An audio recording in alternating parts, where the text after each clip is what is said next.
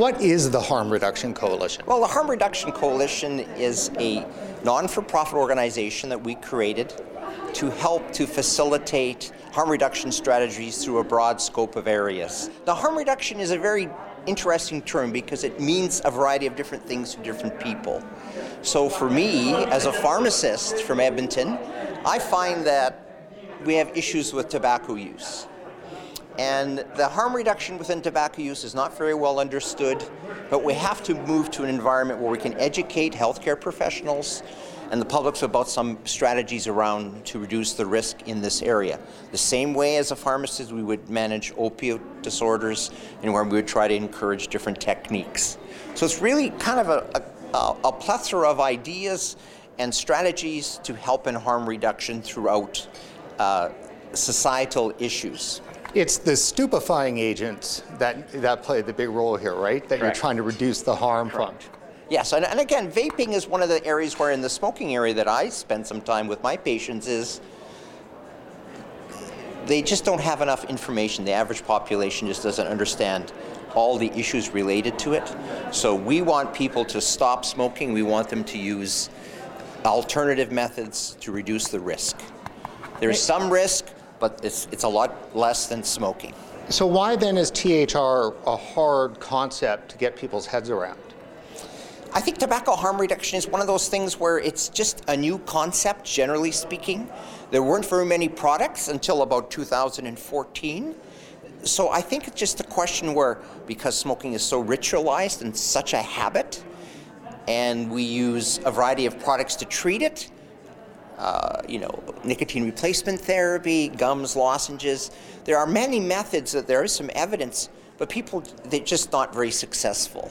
So tobacco harm reduction, there are new technologies, there's new products, there's some innovation in that field that make it a lot easier for a health practitioner to engage with the consumer when we get questions about it. So in Edmonton, your clients, people you know, friends and family, has the mood changed towards vaping than say maybe back in 2016, 2017? Yeah, I think we've gone through that complete curve. I think there's enough data out there now where there's a benefit. We know that those products provide nicotine without some of the other 7,000 chemicals that happen in combustible cigarettes. It's an education process. It'll take some time to develop materials, but I think throughout the whole course, the Harm Reduction Coalition is there to work in a broad variety of areas, and tobacco is just one of them. How do you think Health Canada has been handling tobacco harm reduction, specifically vaping? Well, having listened to many of the forums, read that data, their response is more in a controlled manner that comes from a historical perspective. They haven't adapted some of their views to what the word on the street is, so to speak. They're entrenched in a bureaucratic system that has one way of looking at it. And I believe that the regulations will have to adapt to a new era. And it'll take some time to get there because these organizations don't move that quickly. They're not going to adopt new trends and new research very easily. So a flavor ban potentially is coming down, and there's certainly been a lot of restrictions that have come into place since they legalized vaping in 2018. I'd like to know, for a group that specializes in harm reduction, right? I mean, is there a movement to get at Health Canada on this issue or not? I think in that particular area that you have submissions, you can do what you can for it, and they're going to make their decision. The interesting part I can tell you, however, though, is that they can put a flavor ban in the vaping industry. But industries change and adapt to whatever the policy is. So there's going to be a workaround for the consumer. There always is. We prefer to be upfront and straightforward, but we can't tell that because Health Canada has its own mandate. And it's a large organization, and they're going to make they're going to make their decisions based on the way that they see their mandate. I think where the thing is, people forget that, tobacco, you have cardiovascular disease, you have cancer, and you have COPD, which is a lung disorder. The average cost to Canada is probably $10 billion a year in this area. And, our smoking rates are going down, but it's still a concern. So if you come from a country with socialized medicine, you want to allocate the dollars properly. And that's why I'm interested in it, because I think there's options around it now. So no, I'm going to continue to fight that one, because in pharmacy and in my health field that I spent my time in, it's very evident of the damage. I think for me, it's like there are many options and technologies around the world that are going to come forward. We see it in New Zealand, we see it in Australia, you see it proponents that say, if you're smoking vape, I mean, you can't change necessarily the behavior, because people are attracted to nicotine for a variety of reasons that only they know why. But we want them to move to safer alternatives. And those are starting to be shown up in the data worldwide. So there's hope. There is hope, yes. We're very optimistic that within 5 years we'll be in a better place. Why are you here at this harm reduction conference? I was just invited to give a presentation, continuing education presentation to some pharmacists about tobacco use and tobacco use disorder and some of the emerging trends that we're seeing in that field. Do you have a lot of patients who smoke? We still do. I mean, smoking rates in Canada have really gone down over the last, 10, 20 years, but we still see a significant amount of people that do use tobacco on a regular basis. And do they struggle with trying to quit? It's an extremely hard thing to do.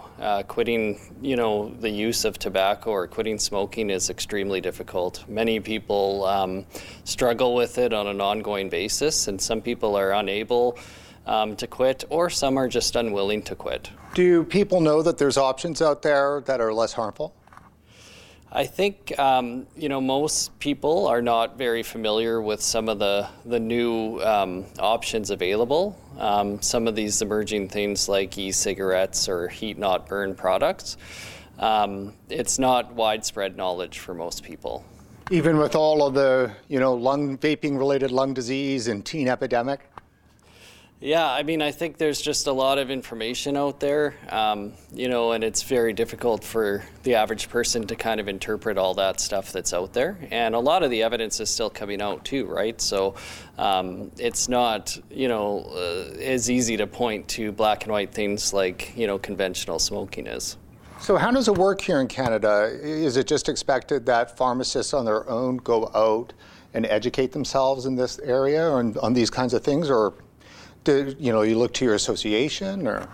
Well, pharmacists, like any health professional, have responsibility to kind of stay up to date on all things medical. So it would be up to, the individual pharmacist to make sure they're up to speed on anything that's changing, including in the field of tobacco use.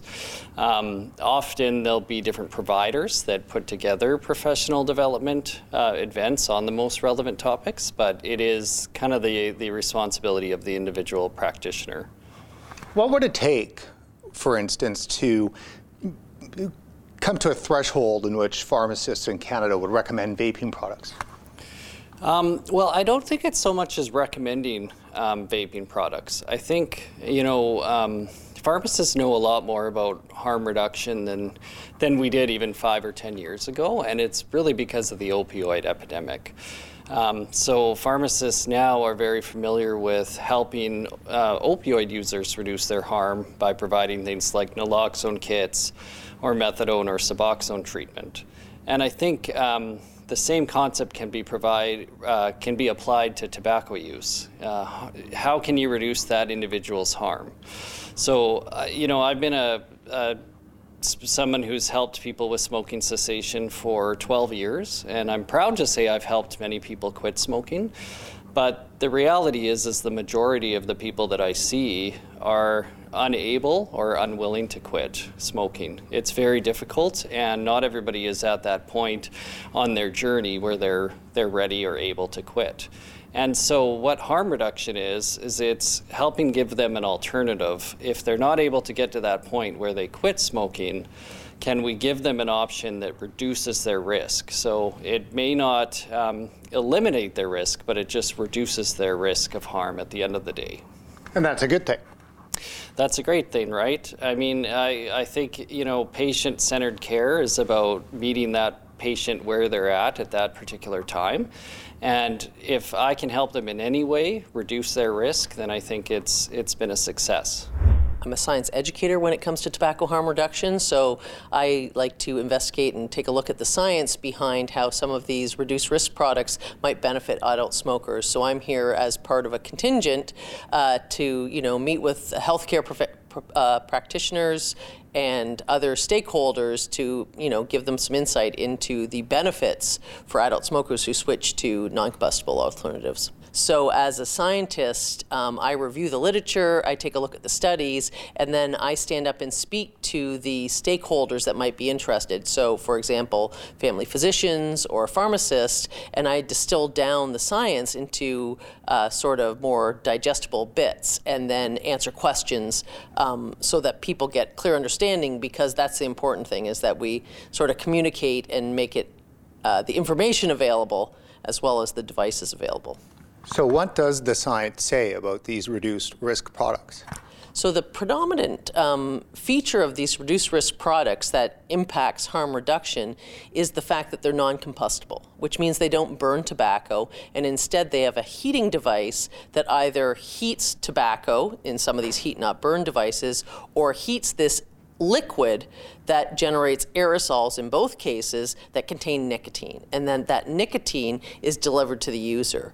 But what the science evidence that's important shows is that as opposed to cigarette smoke, which contains 6,000 different chemicals, some of which are harmful or potentially harmful, the levels of those chemicals is remarkably reduced in these heat not burn and vaping products. Does that mean the harm is reduced too? So what the evidence to date, so again, it's about exposure and dose. So in an acute time, if you switch from combustible circuit cigarettes to either of these other approaches, heat not burn or e-cigarettes, in about 7 days, the levels of some of these chemicals in your urine or in your blood are reduced to the levels, often almost 95% as close to quitting smoking completely. Wow. Right? So it really is remarkable how quickly our bodies clear out the toxins if we give them a chance. So when you're out consulting and educating, people in the medical community or pharmacists and so forth, do they not know that these products are less harmful? So in a lot of cases, they don't even know they exist. And so part of it, of the absence of marketing of these devices or any sort of educational system for healthcare practitioners, then they don't know they exist and they don't understand the harms. There is, like in all situations, when it comes to taking care of their patients, people are always looking for alternatives to what's available. And people are so different. Those individual differences in each adult smoker or other person has to be taken into account if you're going to match them with some sort of a device or an alternative that's going to work for them. So I think that the biggest job in the next year or so, or in the short term, is really just getting the information out that these things exist and what are the benefits and who might match them. It's hard to get the message out, say, on heat not burn or on vaping products when, regulatory-wise, you're not allowed to really talk about it. Yeah, so I'm allowed to talk to you, and I'm allowed to talk to healthcare practitioners in those, that have been vetted from that perspective, that they arrive and they ask the questions. But again, when it comes to the healthcare practitioners and stakeholders, government stakeholders, we need to sort of broaden the scope in a collaborative way to make sure that we have industry partners working with government, working with, different patient advocacy groups, and just all across the board, let's get all on the same page, because then we might be able to balance both the benefits of these to some populations and the risks that might be created in other populations, and that's an important balance. Is there a lot of junk science out there in this area?